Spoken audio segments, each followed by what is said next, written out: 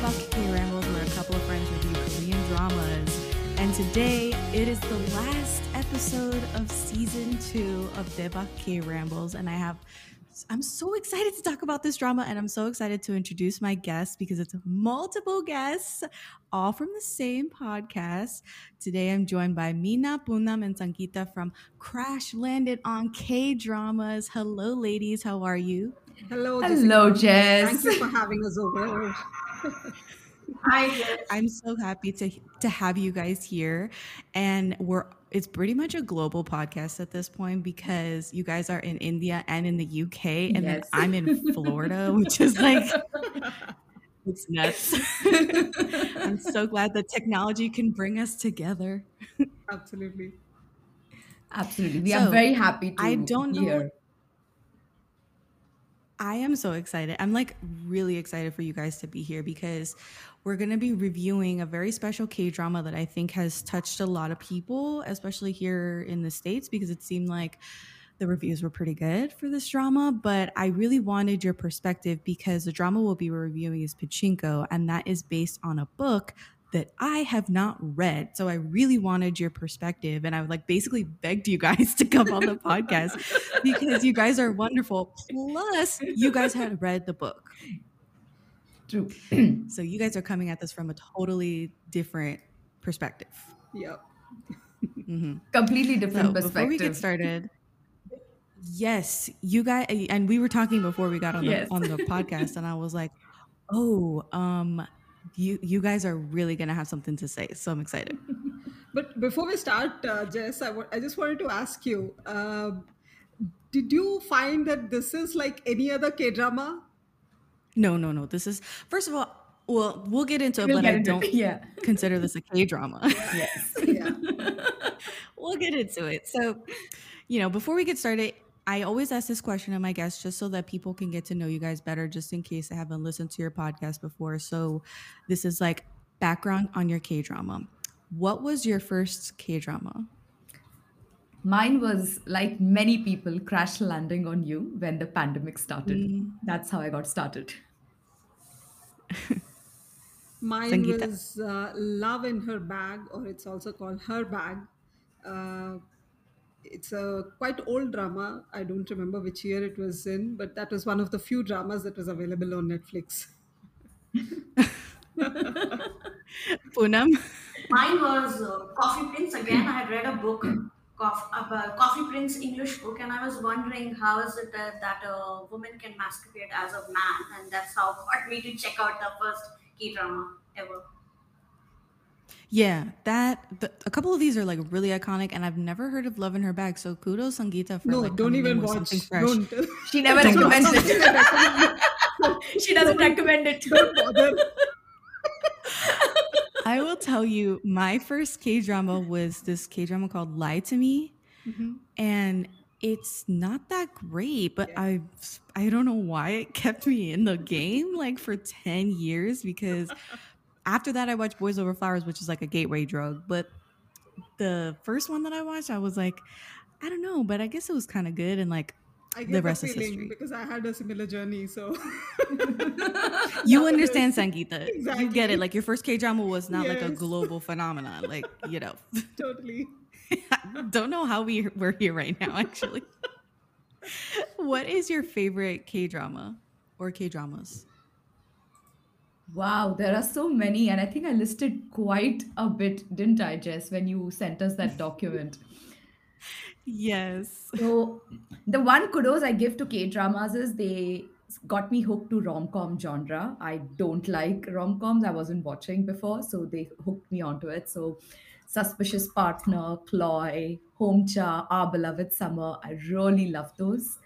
I also liked a lot of slice of life. So Prison Playbook, Reply 1988, those were great. Be melodramatic for the kind of women friendships where they're very quirky, funny. A lot of good thrillers as well. But I liked Hot Stuff League also. It's a very good K drama, but is not spoken as much as it should be, and I loved it. It's an out and out sports strategy Okay. drama. Very very good if people want to Yeah, I have go not away from seen those that genres. one. Yeah. I have to check it out. Yeah. Sangeeta?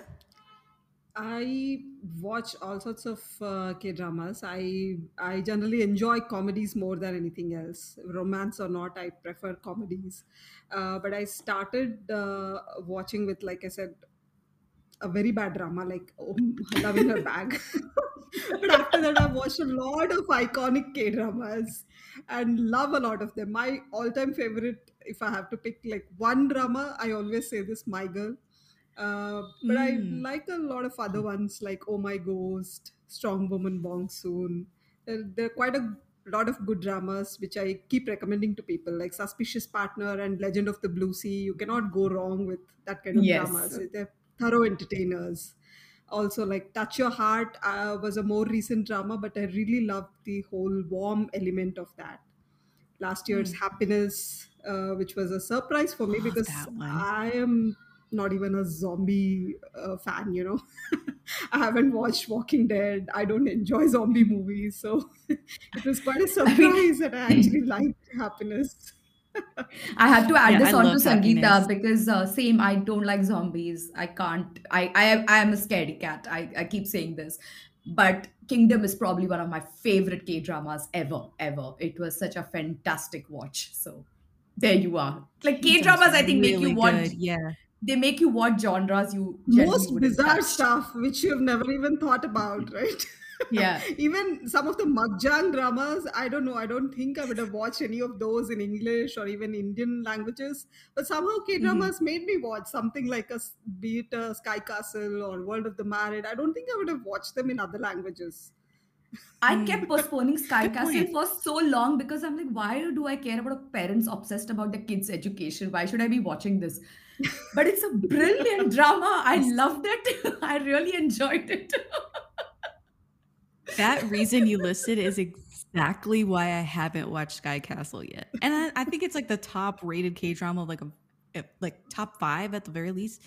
And I still will not watch it. So I feel you, but I have to watch it at some point. Like You it's Sky should. Castle. Kim Byung Chul is a thorough entertainer. You should just watch it for him. He's brilliant in that. You should really watch it for him. Ignore the rest of it. We want to.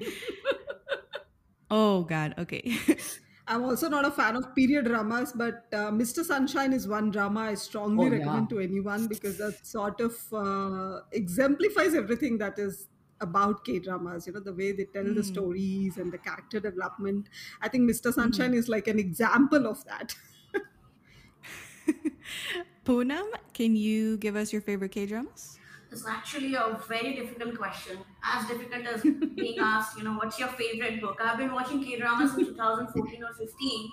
I watched way too many already. So, whatever list I tell right now may change next time I'm asked about this question because it completely depends on the memory that I have in that point of time.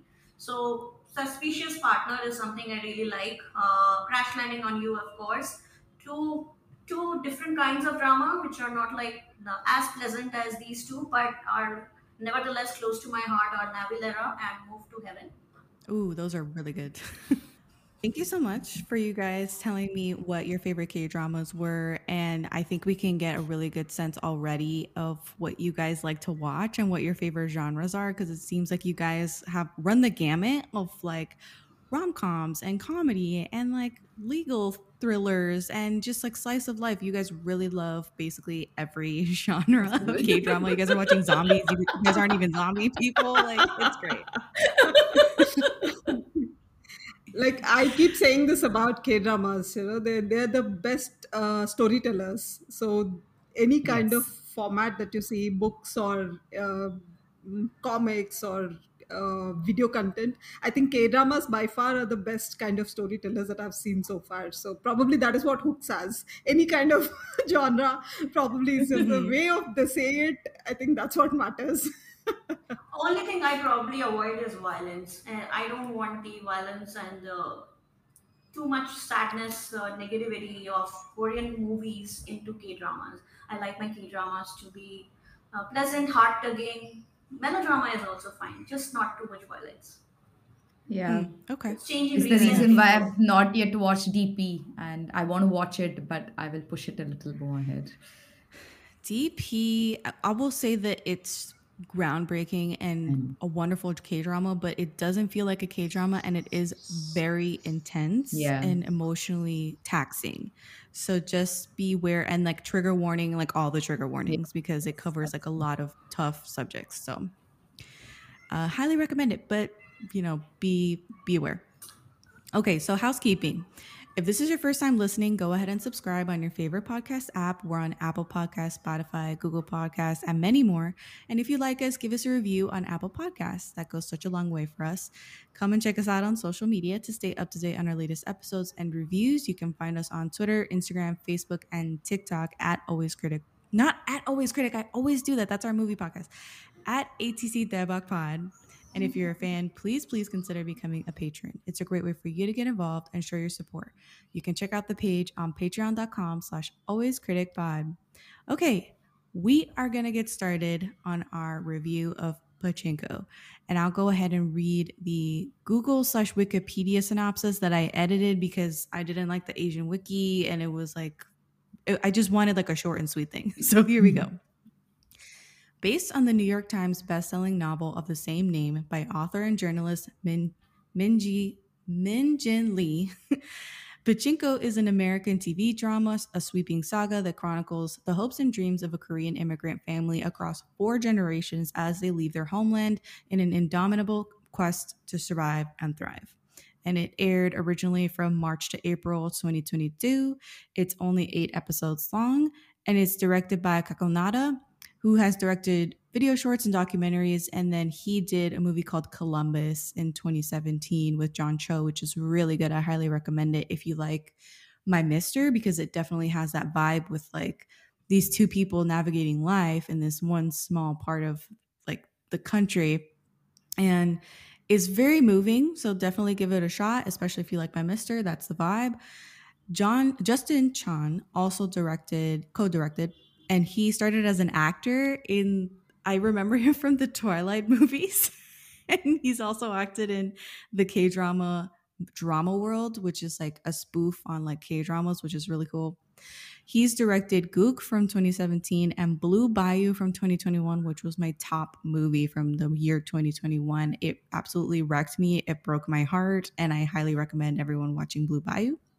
So interestingly enough, I feel like it's pretty rare for K-dramas to have multiple directors. There are some that do co-directing, but in this case for Kagonada and Justin Chan to split up the season, Kagonada did episodes 1, 2, 3, and 7, and Justin Chan did 4, 5, 6, and 8. I think that's really unique. And it kind of gives the drama a little bit different flavor from each director. And I feel like you can sense that from each of the episodes that they did. This Pachinko was also greatly influenced by the showrunner / series creator Soo-hyo, and she is a writer for The Killing. And she wrote Pachinko along with 7 other people per the IMDb for Pachinko, which is really cool. Now, I don't consider this a K-drama. Like, I think we should talk about this really quick right now, that I don't really consider Pachinko a K-drama. What are your thoughts on that? I agree. I felt like I was watching more of a Western production. Same here. Yeah, I can find more solace thinking. Go ahead, Sunny. Yeah, go ahead.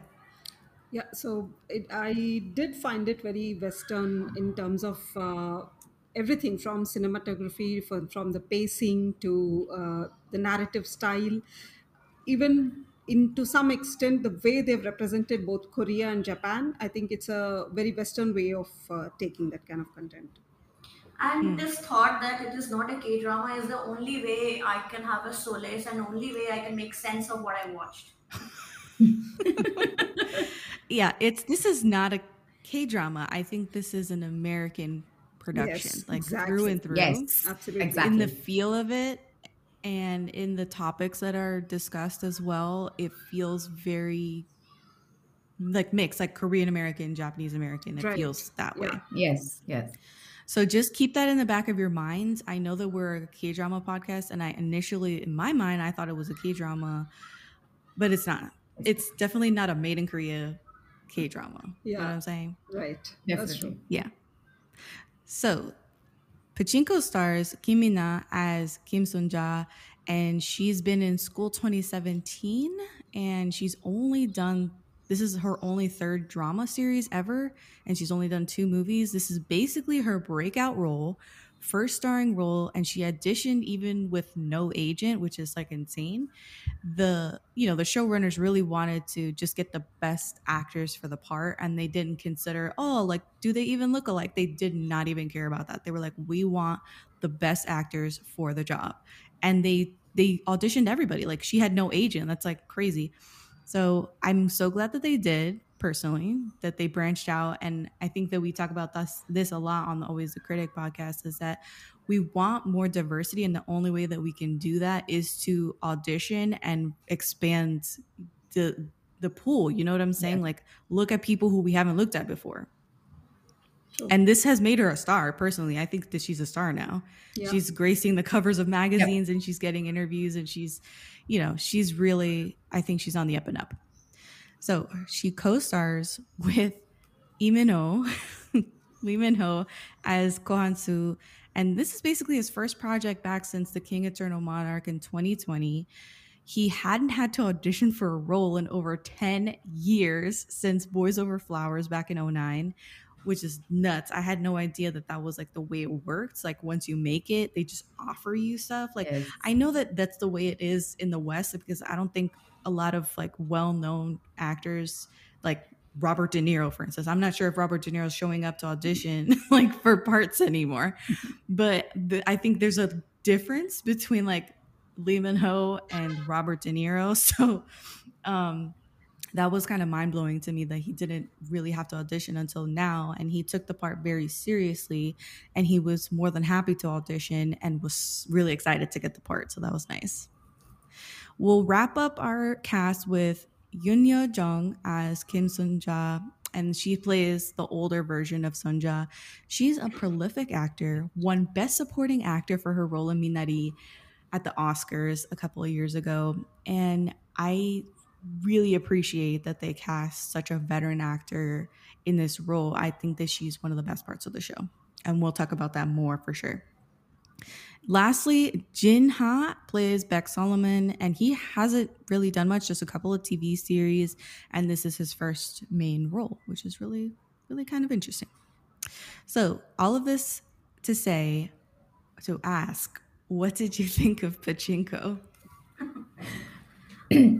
I think let's make it very clear. We all three have read the book, so we were coming in with certain set of expectations or certain events in the book that we liked or we thought were crucial to the whole development of the character and the plot.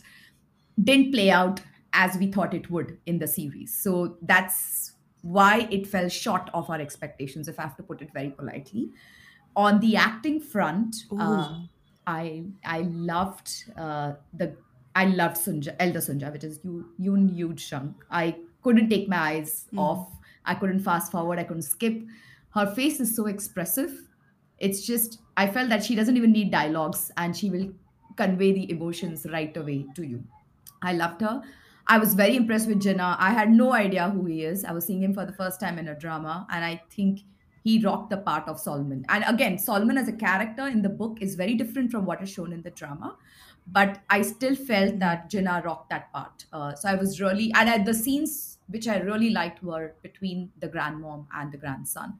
Those were some of the nicest scenes that I thought which played out. So I'm not as gung ho as all the reviews are glorifying Pachinko. But if you've read the book, I think there's going to be an amount of curiosity, and I think you should see and watch that drama. That's my view. Sangeeta?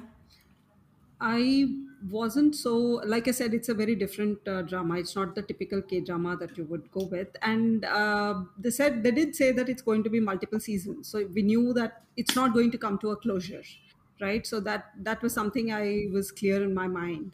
So when we had started, the only thing that sort of confused me in the first episode was the parallel timeline. I think they've made very good use of that.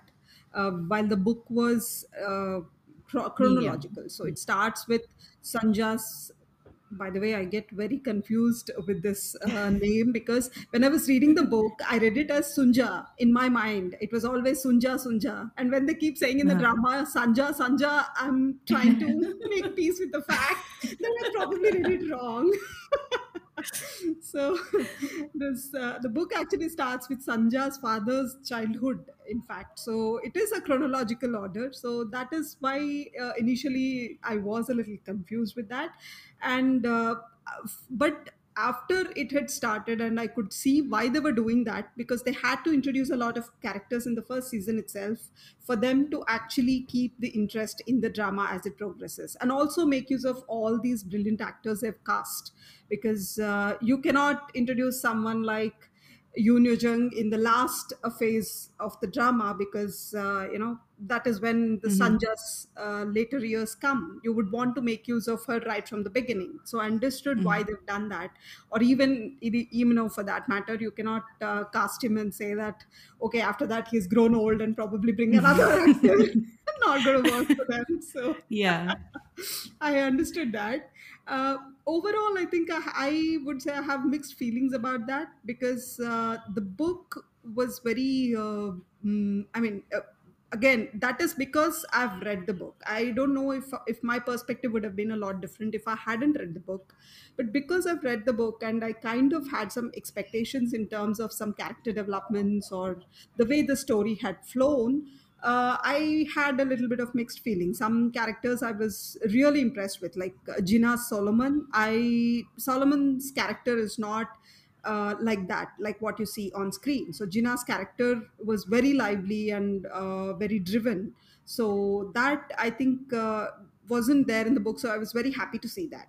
But at the same time, there are some other characters or other things that happen in the book that in the drama that sort of leave you a little disappointed, where you feel that okay, maybe I should have seen a little more of that, maybe I should have got Mm. to see what exactly happened there, because visual medium gives you a lot of scope to show what is not there in the book, or True. translate something that is there in the book in a better way on screen.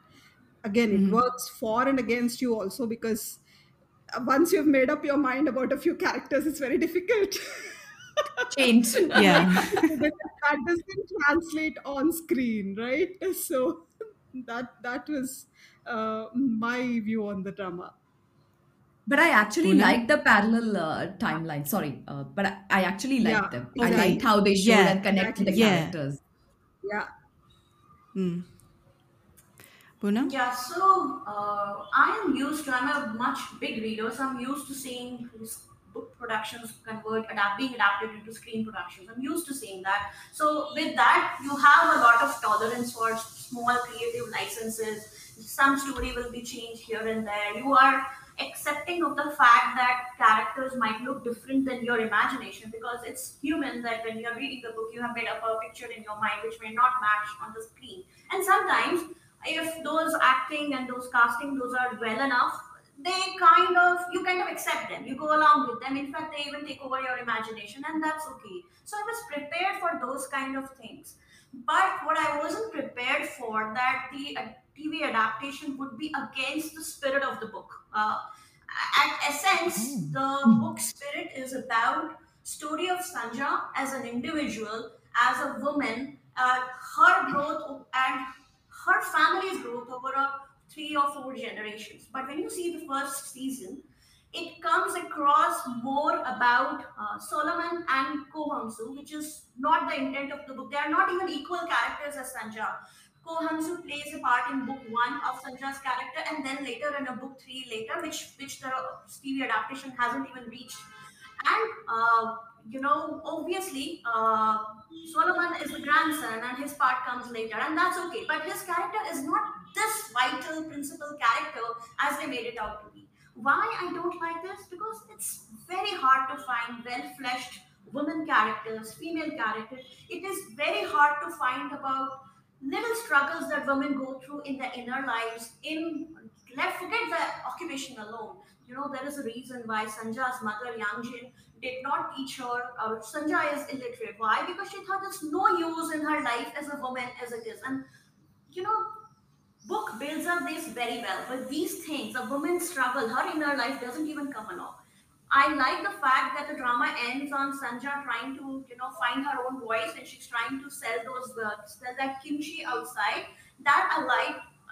It was brought back some focus on the women, but it was not there. Again, it's not just Sanja's story. And Sangeeta and Nina, you can correct me if wrong. It is also a story of Yangji, Sanja's mother, and Sanja in the first part. It is also a story of Kyung-hee and Sanja in the third book. Kyung-hee comes across as this helpless woman who has been sheltered all her life.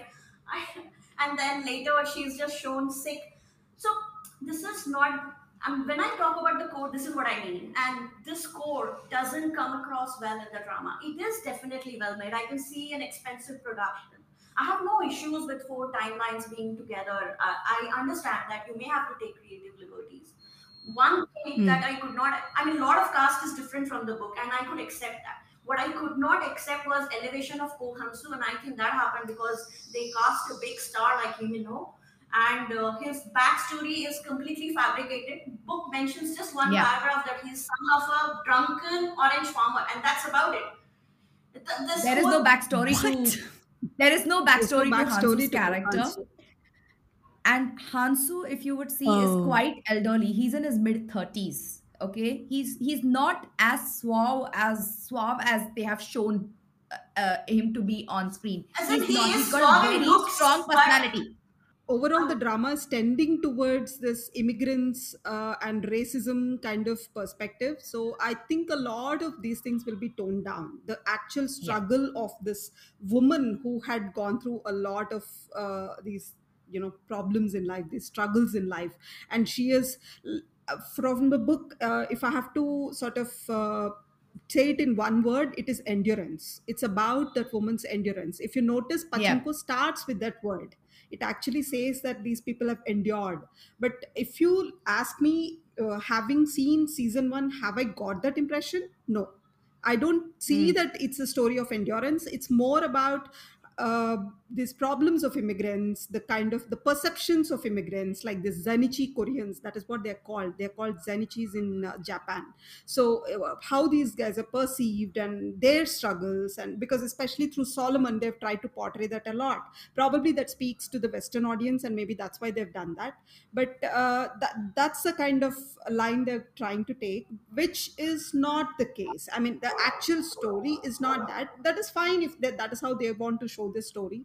That is okay. But I'm saying that's the perception that I got. That it's a story of immigrants and not really about endurance. so I'm going to give my thoughts. My thoughts are vastly different from all of your thoughts on the show. I will say that I was very impressed in episode 1 when we come in and we see all of these converging timelines and the editing style. And of course, the cinematography is very grand and beautiful. And I was very enchanted by Sanja's story. I loved all of her childhood and all of those sequences. I thought they were beautiful. And I just found that the show had a lot to say. It was a very rich text, and that it was about like the will to live and the struggle to survive and the love of a parent and a lot of racism and what does home mean to you, generational trauma, and the power of food and memory, which was a big part of the show as well. Language being tied to identity, and the pachinko game. And I was trying to like figure out this puzzle piece because without reading the book, I don't know how much pachinko the game plays into the story or plays into the poetry of like this story. So I was trying to find meaning in a lot of things, and I did a little research, and maybe we can get into this in spoilers, in the spoiler section. But I do feel like towards the end of the show, like maybe halfway through the show, I was like, this is starting to feel like we're losing the like crux of it, like the I feel like the story of Sanja is so compelling, and that's like the best part of the show. And I loved seeing her journey, and I love seeing her grow up, and I wanted to see more of that. And every time they like cut away to like 1989, I was like left wanting more, you know what I'm saying? yes. So the 1989 parts were like fine. First I was like, this is really good. And then I was like, I don't know if I care that much about like what's happening in 1989 and what Solomon is trying to do, because I don't think Solomon someone was very charismatic, but also I found him very complicated, and I'm not sure if he was a likable character. So for me, I was like, okay, I don't really want to see Solomon that much. Like I understand that he's struggling, and I understand that his journey is tied implicitly with what his grandmother went through, and it has to do a lot with, what are the different struggles of each generation. And the generation that came before is always going to say some version of, I went to school, I walked to school every day uphill both ways, which doesn't make sense. Like you can't walk to school uphill one way and then still uphill again, like going home. So that's like the concept of the show. This concept of, I struggled more than you did, so like stop complaining.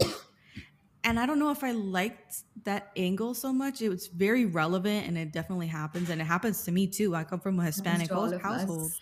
and that happens too. Yeah, it happens to all of us, Happens where to it's all of like, us. Yeah. why are you, yeah, like what is this first world problem that you're like talking about? Because I had to struggle, I had to like, immigrate, I did all this stuff for you to have a better life. But then when we're living this better life, our problems seem so small to the previous generation. And like they look down on us for that. So that's part of like this whole juxtaposing Sunja's story in the past and 1989, where he's got like, all of these political like career aspirations going on. And like, I don't really care about that, because I do feel like Sunja's story is foundational, and it is more, not more important, but more interesting to watch. You got the I spirit think of the what you book. So, said about You got the gist what you of this said You about book. got the not just that, I think what you okay. said about generational trauma, I think that's exactly why they've written the drama like that. What you said about what you experienced, like, aren't my struggles as big as yours? I think just to exactly to sort of point to that feeling of a lot of immigrants in the US, I think that is what they've tried to do with the drama. But the fact Mhm. that you wanted to see more of Sanja's story, her parts of it, that is the spirit of the book. Solomon and Hannah, that section, even though they are not as per the book anyway, I was not vested in at all. I was like, I don't want to see it, and I also didn't find Solomon likable. Mm, And yeah. their story is not like that at all, and Solomon's character is not like that at all in the book. So It's very yeah. different. Hannah just stays a part of his past that keeps coming back. He is trying to move on, and he has moved on technically, but it's the past that keeps pulling him back. Anyway, that is the least interesting part of the book, to be Of very the honest. I mean, entire I book. also kind of rushed. Yeah, of the entire book, I kind of rushed reading through that part because Hannah as a character is not likable either. So, Yes, Hannah and I is too a much weightage to her. 1989 character. Yeah, just too much weightage given to her I in d- season one. The I have way no they've idea why. showed in this drama, it is not likable, but in the book I did like her character because there's a lot of angst to her character. She goes through a lot, and she is the way she is mm, because of a lot of uh, struggle that she had to go through, because her parents were never around, and she has a lot of other struggles that she faces. Her character is nothing like what they show in the drama. So mm. I didn't have a problem with the Hannah character, but yeah, the way they've showed the whole Solomon and Hannah in the drama, it's nowhere near what we had expected or anticipated. Right. In book you feel empathy for Hannah because she's child of a divorced parents, or or mom who is not recognized as Yeah. in a married couple. And so you feel that angst. But even in the book, I was not interested in that track. And the screen Hannah is Same. very unlikable. She's suffering, but she's still giving some knowledge about, and mostly telling you, you know what, no matter how hard you try, they don't consider you your own. You are gonna feel. I mean, I felt like, no, we don't say that all the time. I mean, focus on good things if you have little time left on the earth. That I did not like that part. Mhm. I will say that I think you guys are coming on like really negative about the show. So we'll switch gears and we'll say something positive about Exactly. the show before we get into spoilers, which might be way more negative. So what were the best parts of the show for you guys? I'll Uh, go For first. me, I I think said you go yeah, first, Poonam. go Yeah. ahead, Punam. Yeah, I think for me, that fourth episode where they talk about. See, Sanja was a very loved child, and you see a glimpse of it with her father in the first episode. But in the book, they are even her mom, Yangjin, and it's the biggest thing in that kind of period where your daughter is an unwed mother. It's a big deal, and it means ruin of the entire family, not just that person. But that mother's love that comes across in that scene where she wants to serve white rice to her son-in-law and her daughter. And then later, when she reaches Osaka and Kyunghee serves white rice. Actually, Kyunghee is a very warm, heartwarming character in the book, and she's like Sanja's biggest ally. So that scene, and I think that whole episode should be called White Rice, by the way, for the symbolism. The white rice was symbolism of her mother's love. That white rice was a symbolism of Kyunghee welcoming a new member to her family. It was a symbol of positivity. So I really loved that. I already talked about how I love that when Sanja goes into the market to sell kimchi, and she's trying to find her voice to sell her wares. I think it's symbolic on a larger part. It kind of shows how she was finding herself, in a foreign land. So some of these things I found. I mean, it's one thing to read in a book, but it's another to actually see on a big screen. So I like those things a lot. Sangeeta? I liked Sanja's childhood parts a lot because the bond she shares with her father and how she comes into her own, how her love for with her, I mean her family's love for her has shaped her, right? So even though she comes from such a background where her mom doesn't want her to study or get educated, but at the same time she's a very strong girl who's emotionally very collected, and she knows what to do in the right kind of situation. Like say when she has to sell that watch, she has some presence of mind to think about that, and she has a presence of mind to not think about, okay, what will be the consequences of this. For me right now, getting that money is important more than anything else, so let's do this. And she's very detached about it. She's not trying to sort of say that, okay, I'm doing this as a favor to you or anything like that. She doesn't have that attitude.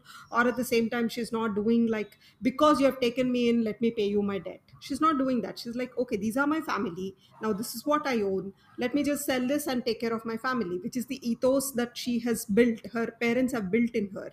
So I think that those things have come out very well. And especially the scenes where with her father, where she's going this fishing, and they have this cute way of sort of looking at each other and keeping track of each other. I think that was done very well. Even her standing up, or rather helping that traitor who comes to the restaurant, right? That's a scene which was actually not there, but they've shown that to sort of establish what sort of a strong girl Sanja is, and how her presence of mind has always been there. So she looks at that and she thinks about that, and she goes and warns him in her own way. She doesn't sort of try to tell him that this is exactly what is happening, but she just bursts out, right? Why did you do this? Why did you do all this? Now everybody is worried. So she's just saying that everybody is worried. So that's her way of saying that, okay, get out of here, I save also yourself. like that guy was also so empathetic and respectful to the child Sanja, right? How he dealt with Right. her, how he answered her. I like that as well. Yes, so I think those scenes were very endearing. I love to watch all that. Even the scenes where the whatever little friendship and scenes that Sanja shared with the other two girls, Bokhi and the other girl. So those were also very sweetly done, because that is not the era or the place where people would be like overtly friendly and say that, oh yeah, let's hug each other, let's go play or anything like that. They were tough times. Everybody was going through a tough time, but everybody had a place in the society, and they had to sort of follow that, at the same time develop these bonds. I think that was also done, communicated very well through the on-screen medium. I agree with you, Sangeeta. I love those scenes as well. Mina? Poonam actually stole my scene, so I'll just add on. For me, yes, it was because it also showed how, when she goes, her mother wants to feed her the white rice because she's going to go away and she doesn't know when she'll see her daughter again. It was such a hard commodity for her to buy or get, because a staple food became a luxury item, and that symbolized for me is the colonial oppressive rule of the Japanese, how the Koreans had to wouldn't even have access to the staple diet or their food. So I think that was quite symbolic. For me, one scene, actually, anytime Yoon Jung came on screen, I loved it. I just love her face. Mm. There's so much of expression. Like I said before, I just loved watching all her scenes. Every time when, again, this is not part of the book, but I kind of liked it, is when she goes back to Busan to spread, after 50 years or something, she goes back to Korea. And when Mhm. she's standing in the sea, and just soaking in, coming back to her own motherland, was lovely. Imagine 50 years you've not gone and seen your hometown. And I think it was very beautiful. The other scene that touched me, and I identify with it, is when she and the landlady start discussing the texture of the rice. And I go through this Mm. because I have lived outside India for 15 years. And yes, a lot of food items are available, export is available, everything. But there are certain, and I'll tell this in a rice grain, like I wrote in the document, there are rice grains which are in your region which you don't get abroad. And when I go back home and I Mm. eat that rice, I feel it. So the emotion was very, very relatable to me. So those two ladies talking and Mhm. discussing the texture, I really loved that scene a lot. I enjoyed Solomon.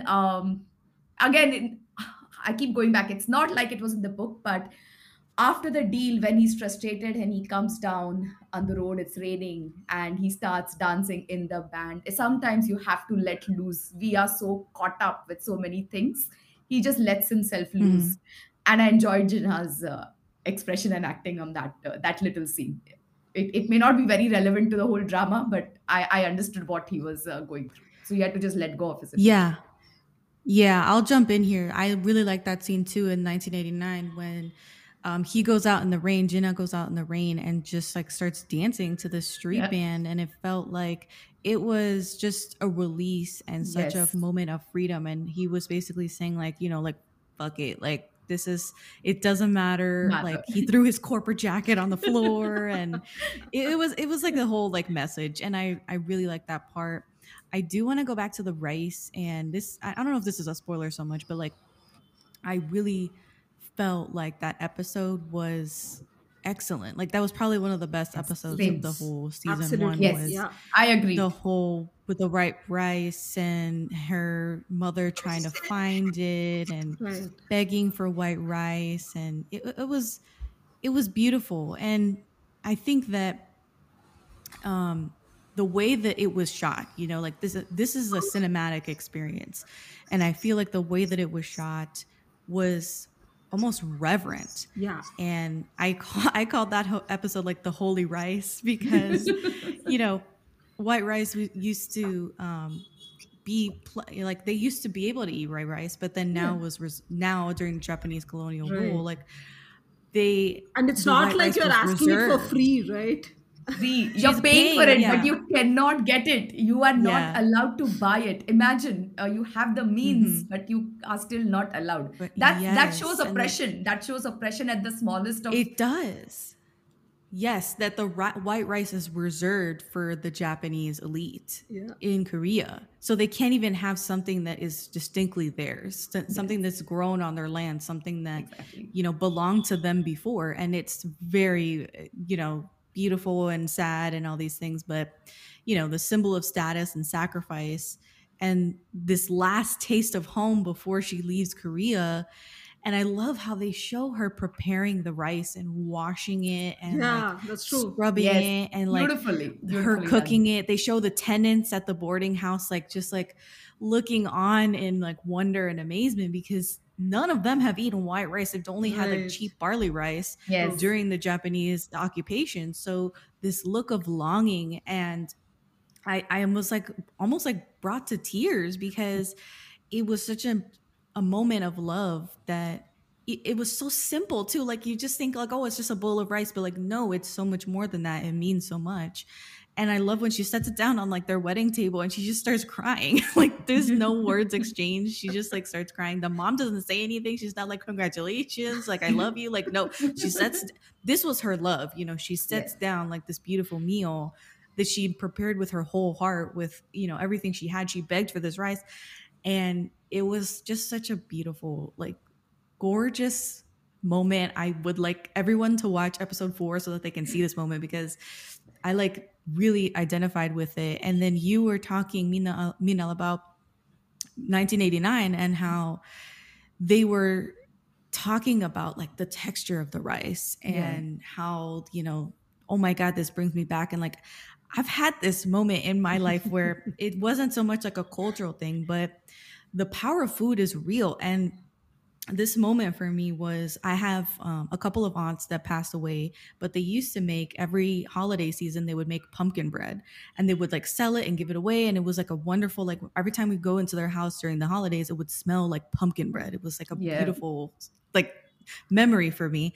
And after they passed away, I hadn't had pumpkin bread, like didn't think anything of it that I like never had pumpkin bread during the holidays anymore. But my mom bought like a store bought like pumpkin bread and she was like, "Oh, I bought this pumpkin bread. Let me know if you like it. Whatever, I'll get it again." So I took one bite of it, and I was like, moved to like I literally teared up because the smell and the taste brought me right back to those times when I was like casually eating pumpkin bread and like smelling pumpkin bread and being with family and my aunts and like their recipes, and it was like so overwhelming. And my mom was like just standing there like, "Do you like it?" And I was like, like I couldn't like say anything. It was like such a moment.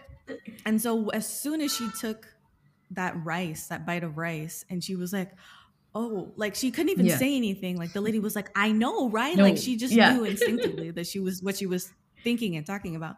So very beautiful moment. Those two moments that have to do with rice and food. Like, I don't know, maybe that says something about me too. I just like food. They show how much she values food even later, right? When she burns that pancake and Jinnah says, "Put it in the dustbin," she says, "No, are you crazy?" Like, no. Spoil the good food. But Jessica, what you said about the smell reminds me other scene in Pachinko, which I actually wrote as one of the other scenes that I love is when Kyungi washes the clothes that she has got from Korea, and she's like, "Oh, there must still be smell there. Why did you?" And Kyungi is like immediately apologetic, and then she's like, "It was not smelling good," and Sanja knows in her heart the futility of not keeping those clothes unwashed, and she just breaks down in front of Kyungi, and she's like, "When is this going to get better? Am I not supposed to feel less?" It was all smell thing. She was still relying on to her smell of her homeland. You know which scene it took me back to? When Bokchu and Jung Hyung meet in weightlifting ferry, and she washes his handkerchief, and that's his mom's handkerchief, and he loses it. He's like, "Why did you wash it? Why did you iron it? The smell is gone." So it took me back to that scene. So that it's a memory and the thing you associate.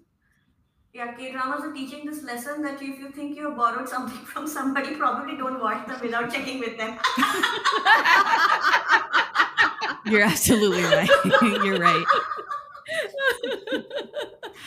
So before we get any deeper into spoilers, what would you give this show out of 5 soju bottles? So we'll go Poonam. 2.5, and that's me being very liberal. Okay, Sangeeta. I would give it a 3.5 because I would have loved to give it a 4, but for Kohansu's character. Okay. I think if that character came out the way I had imagined it, I think it would have been a 4 for me. Okay. You know what? We'll start with his character when we move into spoiler section. Okay. Mina? 3 for me. 3. Yeah. Okay, for me, I'll give it a 4 just because I feel like it is very much prestige television and it does have a lot to say. And I really enjoyed a lot of the performances and a lot of the sequences, although some just didn't work for me. And we can get into what those are and some of your qualms with the book to TV adaptation right after this.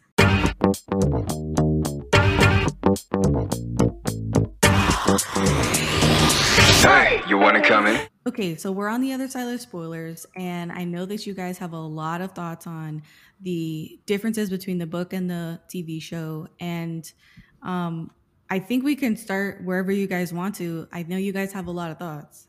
Yeah, I wanted to know from Meenal and Sangeeta, what were the things that screenplay, the TV adaptation had, which were not there in the book, but they enjoyed it and they were like, "Okay, that's a good thing. I hadn't thought of that."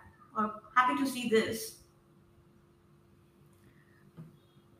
So I'll go back to the same scene where she goes back to Korea, which is not there in the book. And I loved her one scene where Mozasu says, I've already eaten. I don't want this. She's like, who's buying it for you? It's like, I'm full, but I'm still going to have my favorite. I don't remember. Was it a Mhm. fish cake or I don't know what it was, but she wanted to have that street food. And She bought then two. So she bought she two. bought That's two what. And of he them, says, and I he don't said need that it. I don't want it. Yeah. I don't want. And she's like, who's buying it for you? I'm not going to buy it for you. I'm buying it for myself. And her walking into the sea and just standing there, staring at the land, staring beyond the horizon, soaking in. Because at that same point, she never thought she would ever get to see her homeland again. And to be back where she grew up was fantastic to watch. And yes, I craved that in the book as well, but I'm glad that they brought it here. And not Mhm. exactly the scene, but I actually liked the interviews of the real is it Zaichini? Am I is that what's the name those Zainichi. women are called? Janichi. Zainichi. Zanichi women. So I quite liked that they gave that 2-3 minute footage to their experience. I would like to hear more of their stories, of course. So yeah, those two things Mhm. I quite liked. That's what I would pick.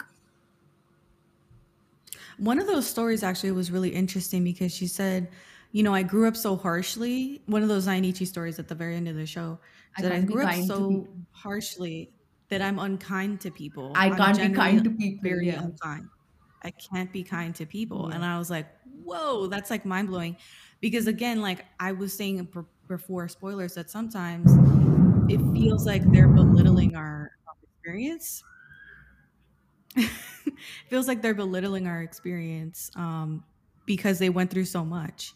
And that's the case here, like with her, because she's probably like very weary of everybody and distrustful of people.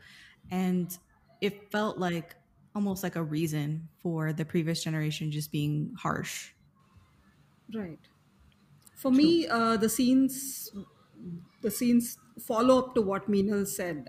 Actually, Sanja going back to Korea, but more than all the rest of the scenes, what I liked was her interaction with Kim Yam Gook, one of the helper girls Yes. that she grew up He- with, because that scene really made me feel good, because in the book it is not a very good thing that happens to those girls. Yes. They hint Mm, Yes. at probably those two girls being ending up as comfort women. Here also she still talks about the other woman, saying that don't know what happened to her after she went to that factory. That was an allusion to comfort women in the book. They don't spell it out clearly, but from the way they've written it and the time period, you can think, I mean, probably that is what they are hinting at.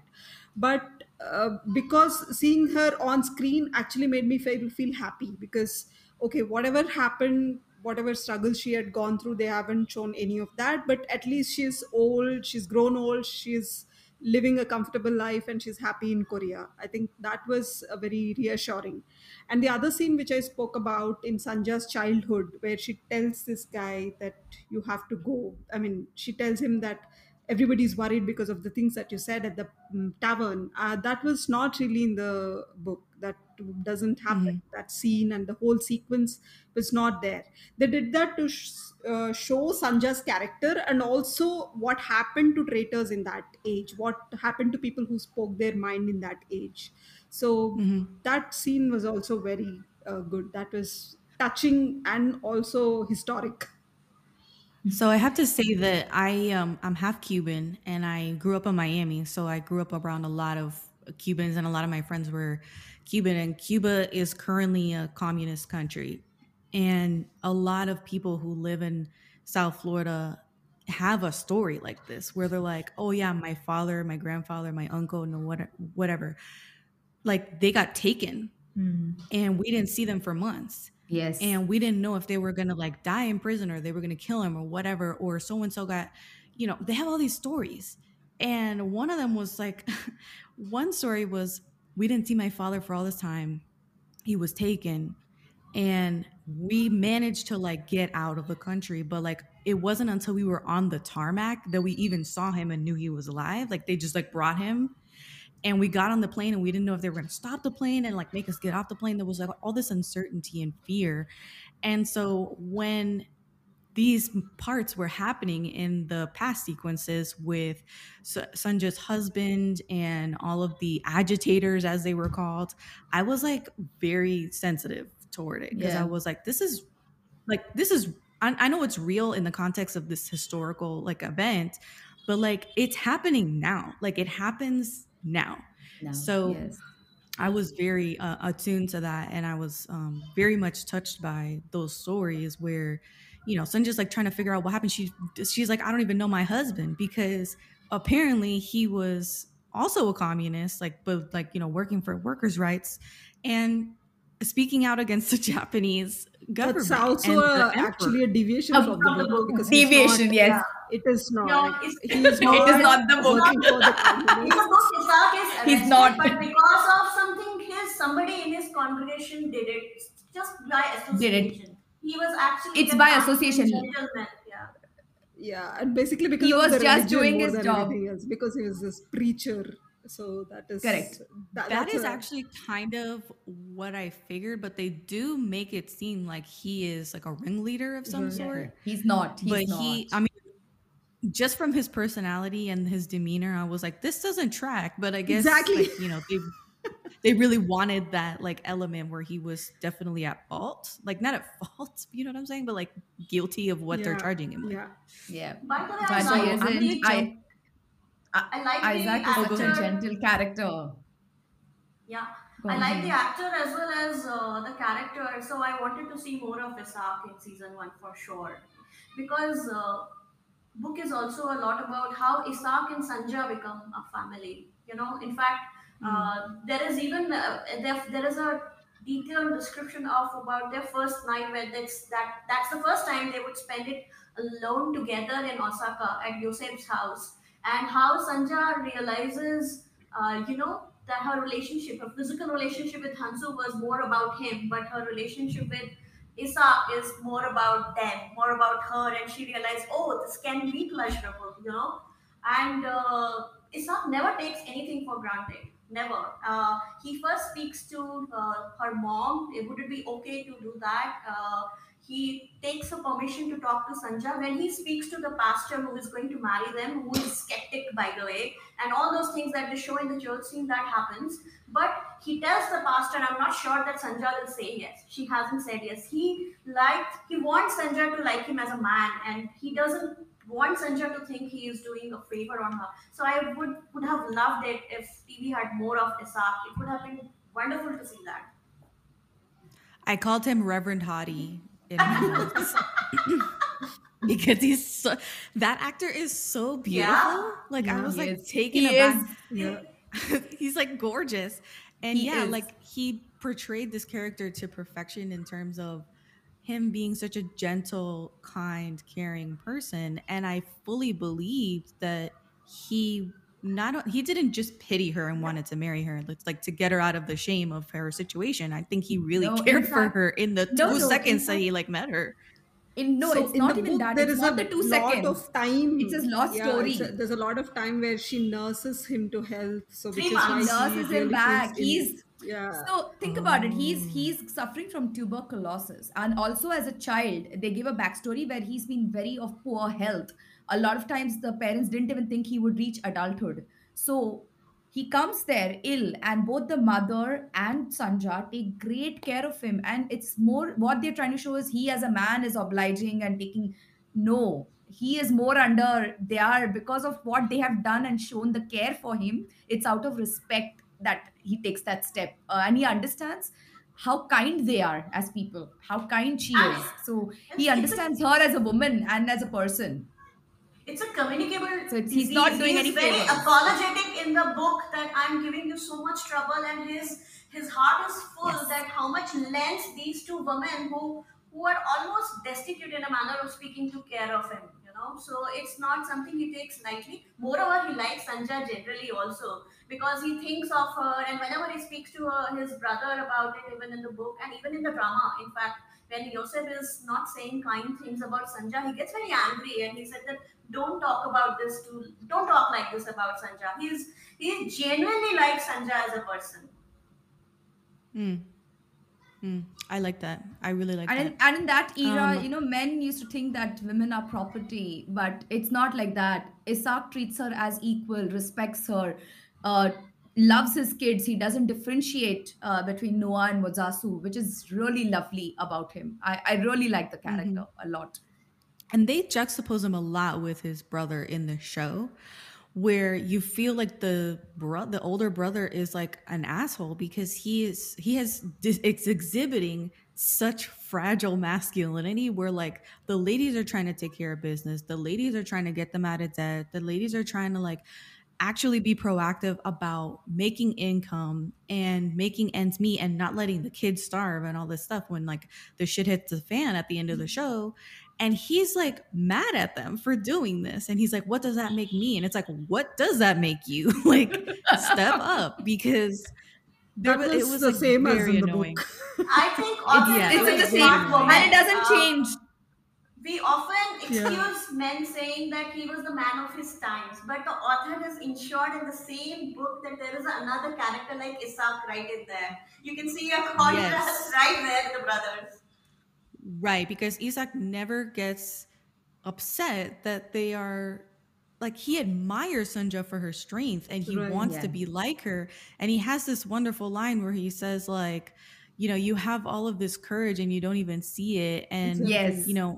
I like your reservoir of courage such that I can siphon off some for myself and still leave you with a bounty, which is Yeah. such a beautiful True. poetic line. But he genuinely loves like her on a soul. He loves her on a soul level, and he appreciates everything that she brings to the table, and he wants to benefit from her strength, which is totally different from how his brother handles his household and how he interacts with his wife. And this is where I was more disappointed that Kyung Hee doesn't get the weightage in the season one that she should have got, because she is not a weakling. Kyung Hee is a very, Mm. very strong woman in her own sense, also. And And she's the one who gives worst, that support to Sanja. yeah, and Mhm. worst of all, Kyung Hee doesn't die in the book. I don't know why they had to kill Yeah. her Yeah, just to make Sanja exactly. to go to Korea. That's the only reason why they've done that. But Kyung Hee doesn't die in the book. Why? What have you got Yeah. against her? Why Sangeeta, did you they're have to kill her? balancing it out. Boki lives, so now Kyungi dies in the return. Yeah. So Boki let's. being Kyung Hee dies, Park yeah. Chan-wook. Yeah, that's shocking. But hopefully we're not spoiling too much of the book for the viewers, but Kyunggi's and Sanja's relationship was one of my favorite parts of the Mine book. too. I Two actually women told And this to even Sangeeta away. as Kyung well. Hee has this, and Kyung Hee has this quiet strength about her. Unlike Yes. Sanja, who is very bold and all the time she is out there, she is willing to take these bold steps. Kyung Hee doesn't. She's still, like Poonam said, there are men of the times and there are women of the time. So women who are abiding by the rules of the land, rules of the time, and she's one of those. She's just quietly going about her life, listening to whatever her husband has to tell her. Like, if you see, she still says that she still looks for validation from her husband. So that is how her character is throughout, but she has that quiet strength about herself.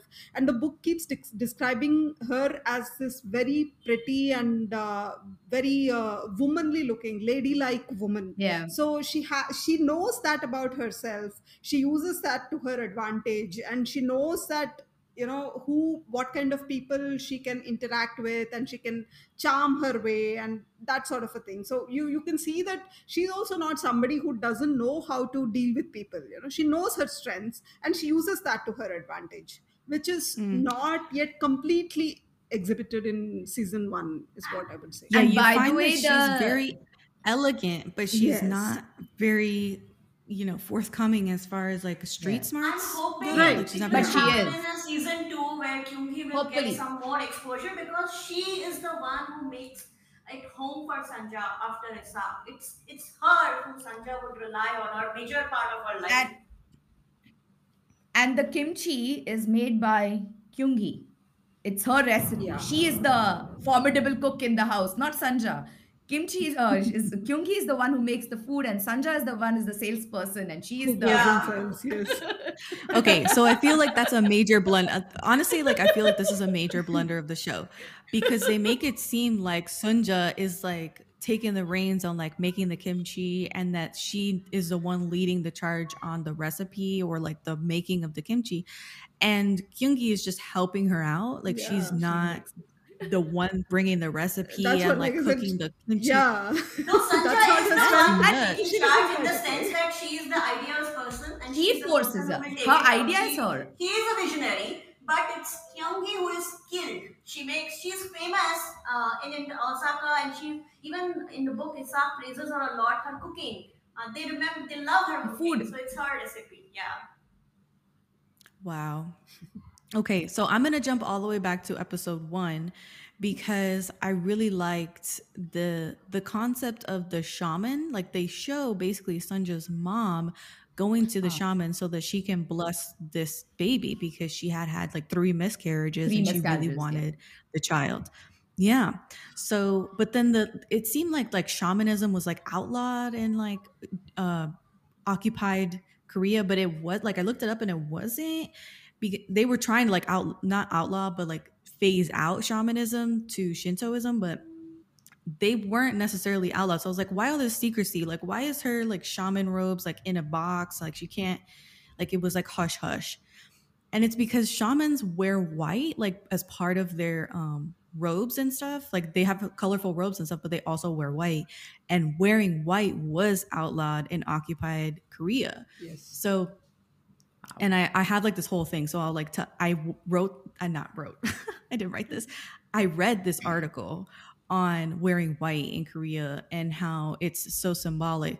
So shamans wore white and is considered a clean color that keeps bad spirits away, but it also expresses earnestness and willingness to overcome sadness. And in Korea, there's a deep tradition of wearing white clothing, not just for mourning, but also because they prefer it in its reverence for white, the symbolic meaning of cleanliness and innocence. And in Confucian philosophy, those colors are considered like those things are considered to be lowly. However, white was distorted, the color white was distorted during the Japanese imperialism. And during Japanese occupation, the Japanese assigned a political interpretation to Koreans wearing white. And so they outlawed it because they thought that they were like in perpetual mourning for their country being occupied and taken over. So they were like, nobody can wear white because they thought it was like a statement. And instead of like them not wearing white anymore in Korea, the Koreans, like almost all of them were like, yes, we're just gonna wear white now, like in resistance against Japanese imperialism. So I love that the color white like changes like perspective, like the symbolism of white changes throughout Korean history. And today, like it's not really a thing, but I love that it is like the Japanese didn't, let me put this way, like the Japanese thought it was a sign of resistance, but then because they thought it, the Koreans actually turned it into a sign of resistance. So I found it kind of cool that throughout the show she does kind of wear white. Yeah. Like Sunja is Right. wearing Yes. lighter colors and white, and she's not wearing like very colorful things. So I found it like almost like an underlying symbolic thing that unless you look it up, you don't realize that they're like resisting the Japanese colonialism or imperialism, True. which That's is true. kind of cool.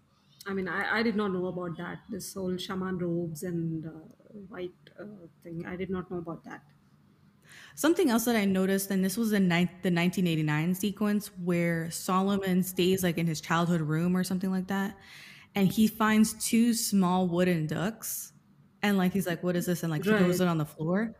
Immediately when I saw the ducks, I was like, "Oh, that represents a marriage." And it's a gift from Boki, Right. right? In the drama. It ends up being like Right. this super Yeah. beautiful symbolic gift of like Right. handmade wooden ducks from like Yeah. Boki. Yes. And I'm like, how can he just like throw it on the floor? And I thought, did they not do a good job of telling him like what this is? Because I feel like Possible. that holds a lot of meaning. Like regardless of, I don't know who gave it to her. I don't know like whose wedding this represents. I don't know nothing. Like, but you just don't throw it on the floor. Right. Like, Exactly. I was thinking True. when they said in the drama, ducks mate for life, which I'm not sure how scientifically true the fact that I is. don't think that's, Should I bring ducks in the house now? I have all kinds of things being constituted. Maybe it's time for ducks. yeah. I loved Little Sunja. So there's Sanja with so she's like in her teenage years and then into like adulthood, and then there's older Sunja in 1989. But then there was like a like child Sunja. Loved her acting. I thought she Absolutely. was like one of the best child actors that I've seen in K True, very drama, and there's true. really good child actors. Yeah. And there are like when the excellent. fisherman was like getting beaten and stuff, and she was like very like emotional and sad, and she was like sucking in like breaths and stuff. I was like, oh my gosh, she's like perfect. She's doing really well. I am yet to come across a bad child actor in Korean dramas. Yet. Even You're Noah. right. Noah's face in the end, in the last that scene, okay, is so heart crushing. I was like, no, somebody give him a hug, give that little kid a hug. So I think in all K dramas, I have no complaints about the child actors. I just know that they will do a phenomenal job, which they did even here. That Noah scene is the one you I agree. stole from me now. I love that scene. My heart goes out Sorry. to that child I loved actor it. Noah. When he is witnessing He was his very father good. being arrested, and also because of the background that we know, it's one supremely endearing scene in that series. I agree. The So I'm other- gonna jump to 1989. But oh, did you want to say something? Go right ahead. No, I'm just going to say that I hope the other seasons explore Noah and Isaac's relationship, They because that's have another to. beautiful part. Yeah, It's they beautiful. have to, otherwise. Yeah, it has to. I mean, it Yes. leads up to the climax. Otherwise, the climax will not make sense. So they have to. Oh god, so we didn't even get to the climax of the book. No. This We're first not season. talking That's a about good it. It's a thing, big you know, man. spoiler. Honestly, We won't talk about gives it. you Yeah. something to look forward to. It's a good thing not to have everything. No, it's. You're right. Yeah.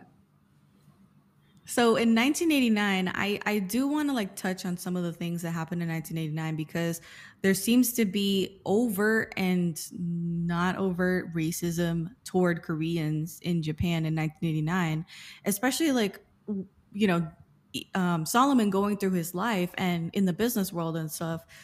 Like in America, like they're not telling him why like he got passed up for the job promotion. And I'm like, okay, if he did well, if they like, you know, it's unspoken that it was a racial thing. Okay, before that, And- he's not sent in the book. He doesn't come back to Korea for that particular deal. He comes to Korea, that deal just happens.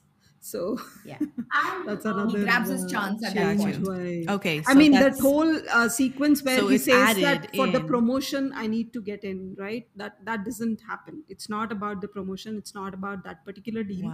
He just Wow. happens to come to Korea, and after that, this deal happens to, like, he doesn't have a white boss. Also in the book, he has a Japanese boss, Kazu. Yeah.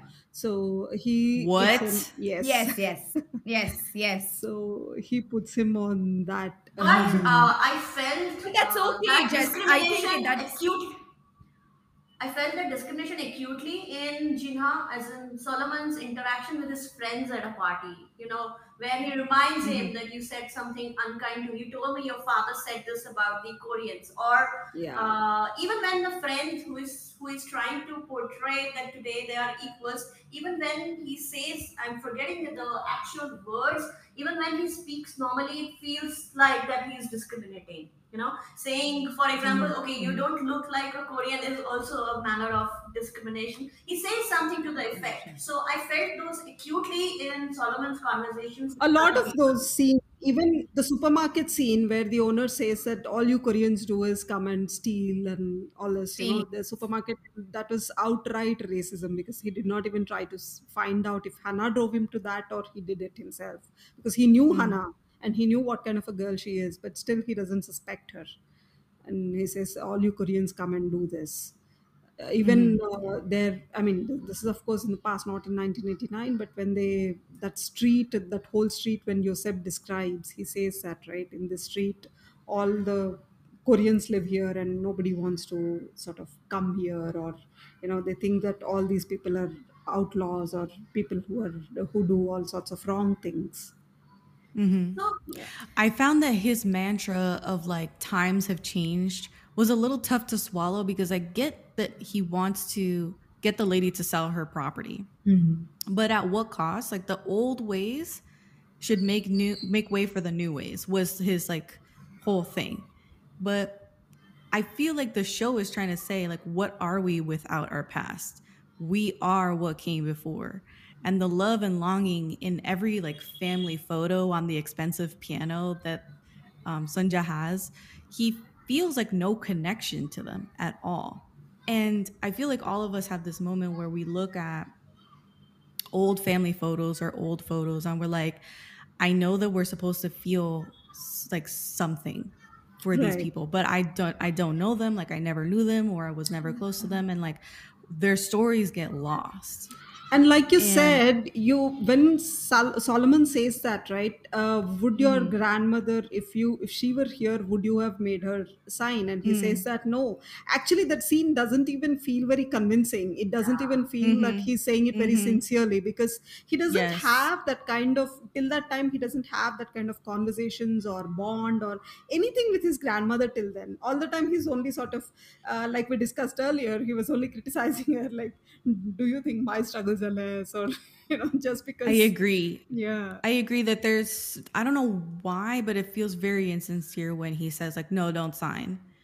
And she is like, struggling to like even put the pen to paper because, she's like juxtaposing this situation, but with like a game.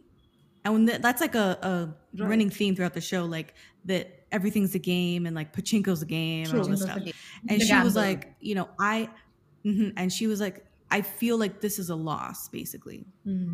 Even though on paper it looks like I'm winning because they're giving me all this money for my like little spit of land, but because of the way I was treated and how cruelly Koreans were treated back in the day, this vast fortune feels like a loss to me because it doesn't in no way make up for what happened.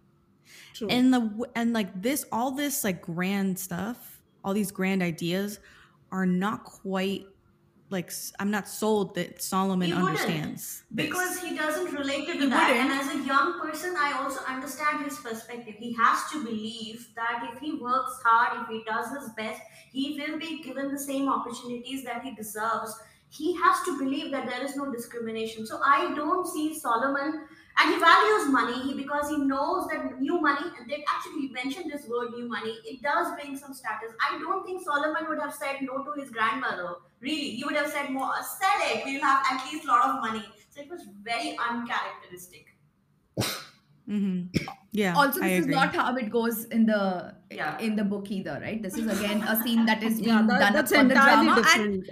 It's it's very entirely different. But different, that's, and I it's understand, that's okay. again They wanted to fine. dramatize it. Yeah. Yeah, they wanted to dramatize Exactly. it But this way. That is okay. I'm glad Jessica also said that she found it fake, because that's the first thing I wrote to you girls, right? Like, I found it very contrived, like fake, suddenly fake patriotism or his love for motherland is, rising in him.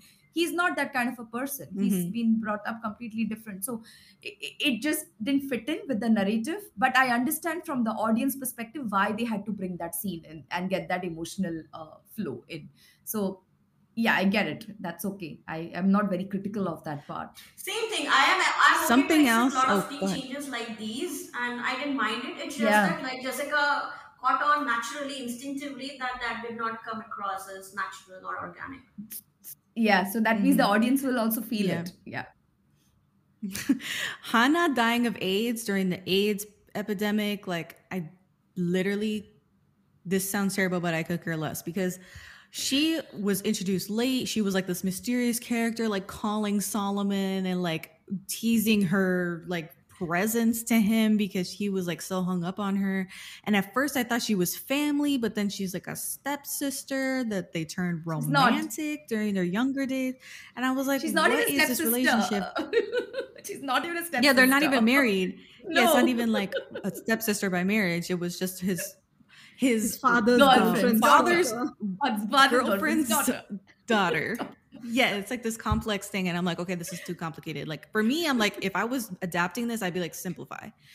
So then she's like dying of AIDS. She's a terrible person. Like based on the flashback that we get from her, I'm like, why is she even in the show? Because like you hate to see such an accomplished, interesting character like Solomon with such a cool family past that we want to see more of you don't want to see him hung up on like this girl because she's like actively getting him in trouble. And like, even though she's sympathetic toward him as like a Zainichi, but like she's like also at the same time like giving him harsh news, like, why are you even trying, like they don't care for you and all this stuff. So it's like she's providing like a lot of criticism but no answers. She's just like, her only answer is, oh, like serve it back to them, fuck it, fuck them.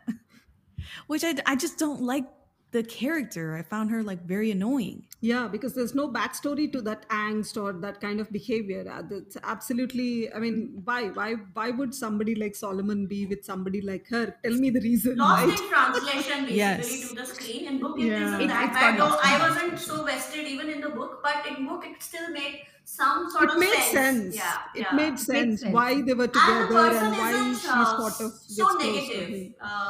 The screen Hannah is bit. She is always putting him down, and like Jessica said, there is no solution. There is nothing positive that she's saying that you could do this to make this better. She doesn't have any kind of those kind of things. She's always putting him down. Mm-hmm. But the worst thing that Yeah. about Hannah's character on screen, the way they showed to me on drama, what I didn't like was her telling Sanja that you were the one who drove Solomon away. Actually, that doesn't even happen in the book. I mean, neither driving away nor that line.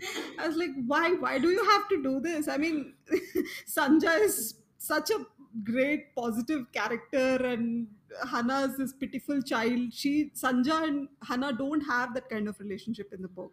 She's actually very doting and caring for her, and Hannah doesn't behave like that to Sanja. She's a sweet child even in the book. I mean, especially What to the elders. hell? Yeah, she's So- not anti. Yeah, she's not like that. And She's not Sanja- That so upset me a lot. Be I was like, why? empathetic to Hannah if I were to take a guess and all of that. The way Sanja's Right. arc is and the way Yes. Hannah is. Sanja would only shower kindness, especially to women, especially to girls, because that's the thing in the book.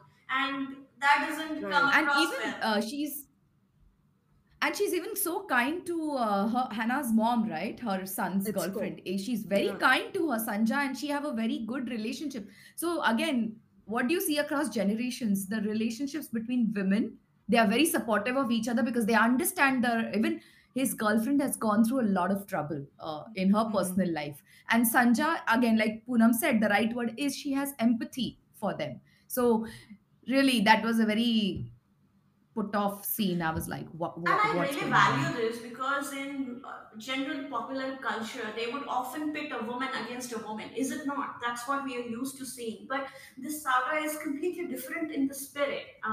From mother who understands her daughter, from a daughter who understands her sister-in-law. I mean, there are so many such connections spanning 4 generations. Mm-hmm. So, Speaking of connection, let's. I'm moving back to Reverend Hottie because I have this whole paragraph in my notes of when he like proposes to her, which it wasn't like a overt proposal, but it was a perfectly quiet, poignant moment in this conversation at the noodle restaurant where he's like, he kind of eggs her on to like tell her story a little bit.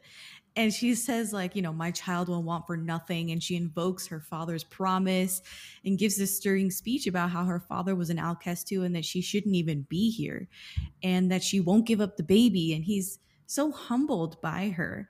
And the way that he cautiously and respectfully asks her if she can forsake her homeland and move away with someone else, if she can forget that man, if she could, with enough time, care for somebody else. And her acting here, because I want to say that she was acting well throughout, like this actress, but in this particular point, you see her thinking it over and cry over it, and then ultimately decide yes that she can do this, she can be with him. And In for the someone book, so young to do that was impressive. in the book, you can read inner thoughts of Isaac when he's making his proposal. The 2 sentences that he says that you mentioned, one is, oh no, you didn't mention this one, but he also asks, in time, can you come to love me as a man and a husband? And the second thing, and he feels very regretful saying this, and with time, can you forget him? I mean, the fact that he has to even say it, and he just says this one sentence referring to other man, and he feels bad about it, but it's so important to him that he actually says it to her. And she in the book she says that she actually thinks that an answer comes very quickly. Yes, she realizes that he has seen him for a while now, and he's such a kind man. It would be a very easy thing to love him, you know. So that Mm. restaurant scene where they both eat is actually, that conversation is actually a very good conversation even in book. I really wanted to see Isaac more. Yeah, I really like the guy as well as the character. Yes, yes. Biggest complaint: Isak didn't get enough screen time because he's Yes. Yes. wonderful. His character Same. is Even beautiful. in credits, I wanted to see him dance, and even there, I don't see much of him. I love, Kim Minha dancing in that credits. I really like that. And I was like, oh, I actually Yeah. pause and try to see the actor who's playing Isaac's dance. He just gets barely two scenes there. So I'm gonna touch on Lee Min Ho's character because I think there's an argument to be made that Lee Min Ho is actually, this is like the best he's ever acted, and I think that one of you said that it wasn't he wasn't very convincing as like a villain, and I kind of feel like he was convincing up until he got his own episode. And like he has like his own like tragedy that happens to him. He had like he lived through this earthquake, he lost his father, he became a gangster, saved the gangster that was like there with him. It was like this whole thing, this whole backstory that you say never happened in the book. Yes. What did you guys feel about that episode? Because I had really mixed feelings about it. At first I was like, this is really cool, and then I was like, what is this serving? Like, because I don't think it's his story at all. Like, I think it's Sunja's story and her family, and even though like he's the seed, but like why are we having this whole episode just for like a Lee Min Ho like showcase? Before that, I want to ask you one question. So you said that as a villain, he was convincing till that time. So did you really think Yeah, that he was a villain till that time? Did you feel that he had a absolutely. villainous character? Okay. Yeah. Why did you I think think so, Because Jessica? first Is of all, what I want to know. Why did you think that yeah. Limino okay, was so villainish? I think that first of all, I feel like the villagers were definitely afraid of him, even though they're like, he gives fair prices. I was like, no, he's like, people are trying to get away from him, like get out of his path. And you can tell that he has a lot of experience like already, even though he seems pretty young to me. So, when he shows up and the officials there are like, oh yeah, you just need to like go say hi to this guy and give him an envelope every month or whatever. And he was like, I'm not saying hi to him, I'm just giving him an envelope, that's my hello. I was like, okay, I feel you. Like, I understand that he is like a no nonsense kind of dude, doesn't need to show respect where other people do. And I think that he doesn't quite soften to Sunja. Like, I've seen Lee Min Ho and other things, and I'm like, this is not like soft Lee Min Ho. He is very intimidating. And even though he's like telling her like all these stories, like, oh yeah, I went to America, this is where we are, and this is Japan, and in Japan you can see all these different things, and they have like lights and electricity in every house, and he's like talking to her and kind of like manipulating her into believing that he has something that she wants, or he is kind of enticing in some way. And I felt that that was very predatory. And as soon as he saw her, he was like, who is that? And I was like, that's very predatory too, because he's watching her and like, keeping tabs on her this whole time before they ever like get together. So I found that like all negative, like very villainous. And then even like when they're together and they like have sex, I'm like, this is not like an equal relationship. You know what I'm Exactly. saying? It never Yeah. was. So It never was. it It never wasn't, will be. it never came across as romance to me. I was like, this is problematic, and she doesn't realize it. And I think that the showrunner should get jail time for that reveal in the episode where he says, I thought you knew what this was. I have a family. I have a wife and 3 daughters. Like, when he said that, I was like, oh shit. Like, that was a massive, like, I haven't read the book. I didn't even think, It is oh, he has like a family in Japan. So the reveal for that was like diabolical. So, No, even in the And book, it that's is pretty much diabolical. the same. It's the same. Yes. oh, perfect. Yeah, it's very same. Very same. So when in the book also when But it comes, you're what like, you what said the about but what you said about Limino's character and his portrayal, right? The actual Kohansu is probably 20 times more. like Ooh, Yeah. the way he's grooming Sanja, you actually yes. feel the Yes. effect a lot more in the book. You see that right from his description in the beginning, where he's talked about as this man in his late 30s who has this sort of formidable authority over everybody around in the market, right? So everybody knows Hansu, and everybody knows that we have to go through Hansu, and he never makes no bones about the fact that he is quite ruthless. Like even to Sanja, he says that, see, I have to have this power to make some things happen, so I have to show my Mm. power. So he never has this regretful or repentful, or he doesn't feel that, okay, I've gone through some bad thing, so that is why I'm like this. He never has that, which I felt the drama had a little bit of that with episode 7. Like you said, exactly, like till that time probably you don't think about all these things, but with episode 7 sort of try to show him like, okay, this is why he's gray, this is why he's black. I think But that that was totally unnecessary. I want to make 2 points. A, drama did this very subtle shift. When Sanja, he saves Sanja from those Japanese boys, that sexual assault, she tells him, she says about washing his shirt or something like that. She jokes that, are you going to throw it away? And then she says, I'll wash it. She invites him to that beach behind her house where she washes clothes. But it's not like that. In the book, Kohansu has her stalked already. He already knows her routines. He already knows what he does. He suggests that I'm gonna meet you there because he has figured out that place is kind of secluded and he can have her alone to himself. And so that's how a grooming by a 36 or 34-year-old man of a 16-year-old girl happens over a course of few months. So that's why, because we read the book, and maybe if I didn't come from that, I would have accepted this amount of villainy, but it was actually much more.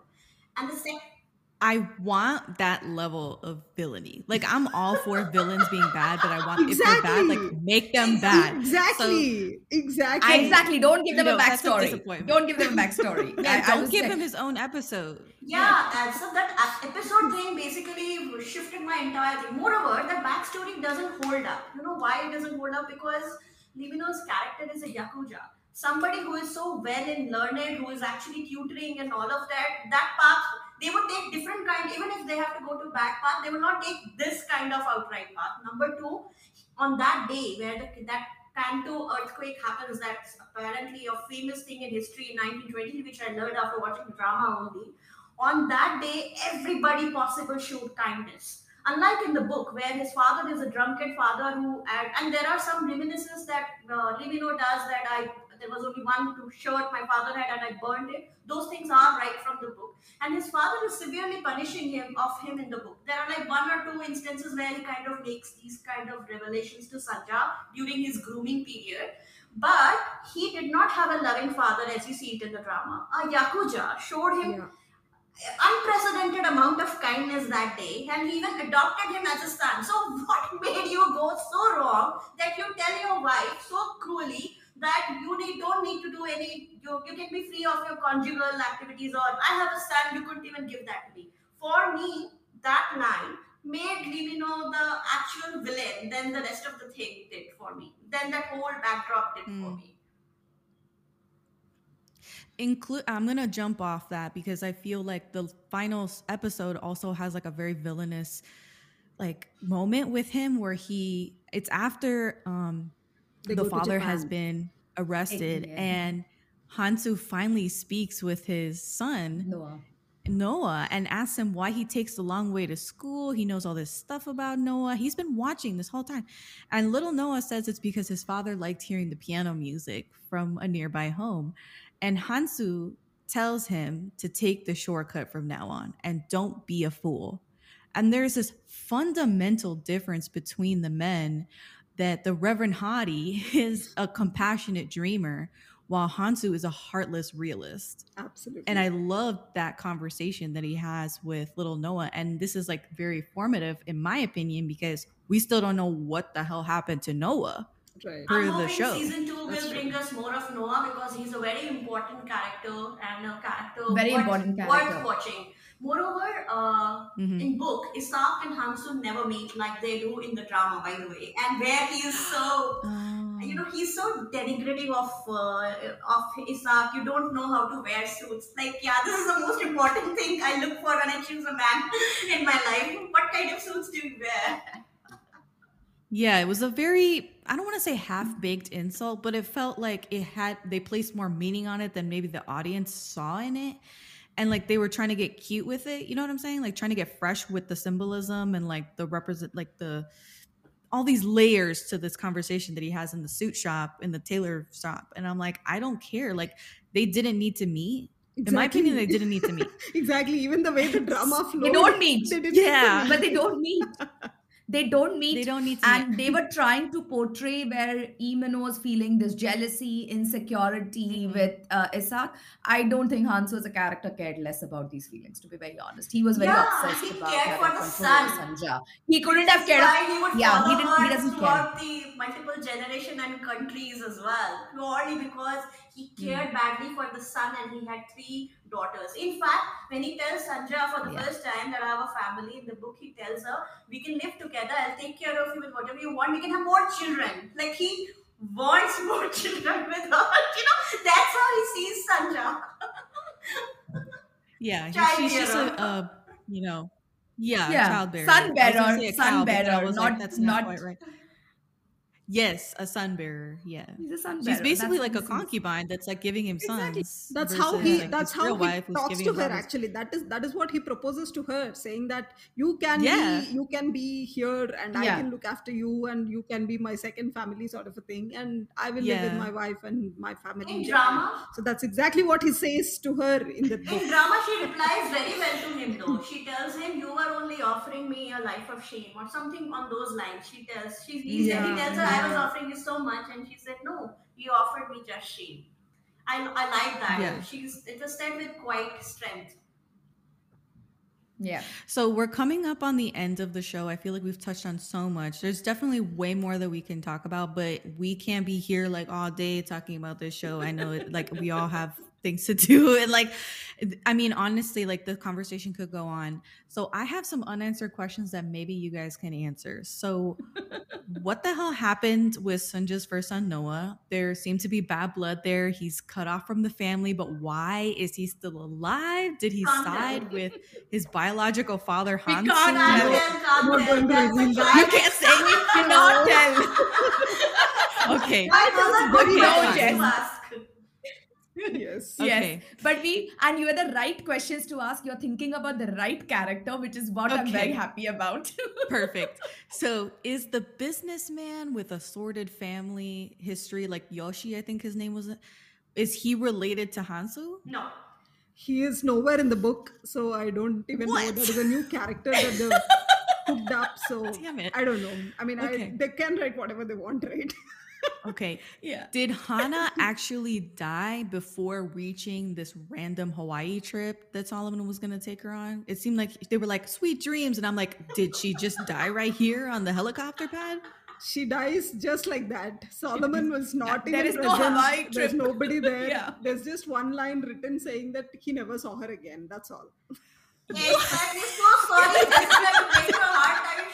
Probably your listeners should also not know this Oh my because God. at least in the drama, she dies surrounded by her family and he's there to help her. Yeah.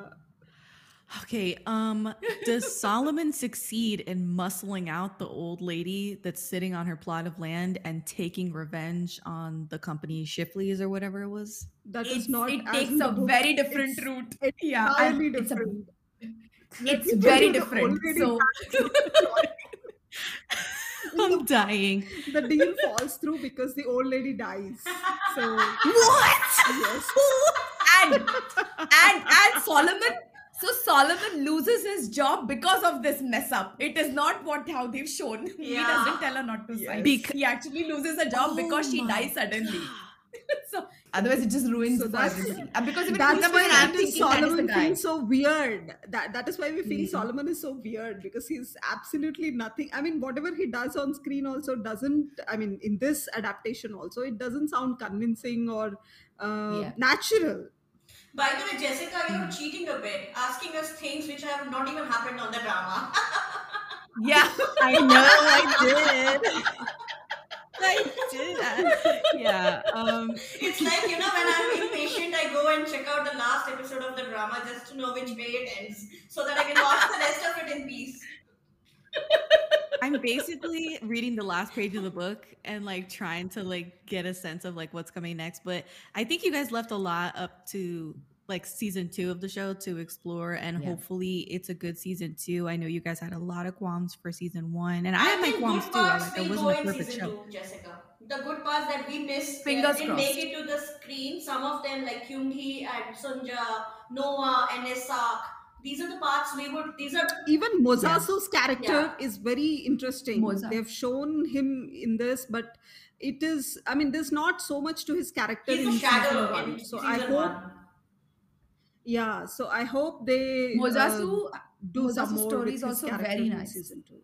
Yeah. Yes. Actually, Mozasu, Okay. his story with Solomon's mom, his wife, now the Japanese Right. other Japanese girlfriend, it's all very nice. It will come through, hopefully.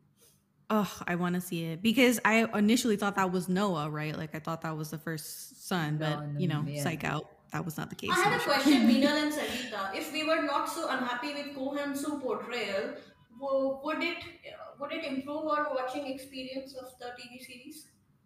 I think Kohan-soo is the one who's making it hardest for us. Yeah, I think so. possibly. Because for me, in the book, he was such a charismatic character. Though he was such a strongly negative character, he had a strong presence throughout the book. You could feel his shadow even as the story progressed. You could see that when some things were happening, you could see that, okay, Hansu surely has a hand in this. And then when the story progresses and it actually reveals that, okay, Hansu had a hand in this, you feel like, okay, I knew it because this guy is like this. So that, I think, I don't know, it didn't happen to that level in season 1. At least the setting and the writing of the character and expectation setting, I think that did not happen in season 1. So probably, yeah. Jessica, I have a question for you.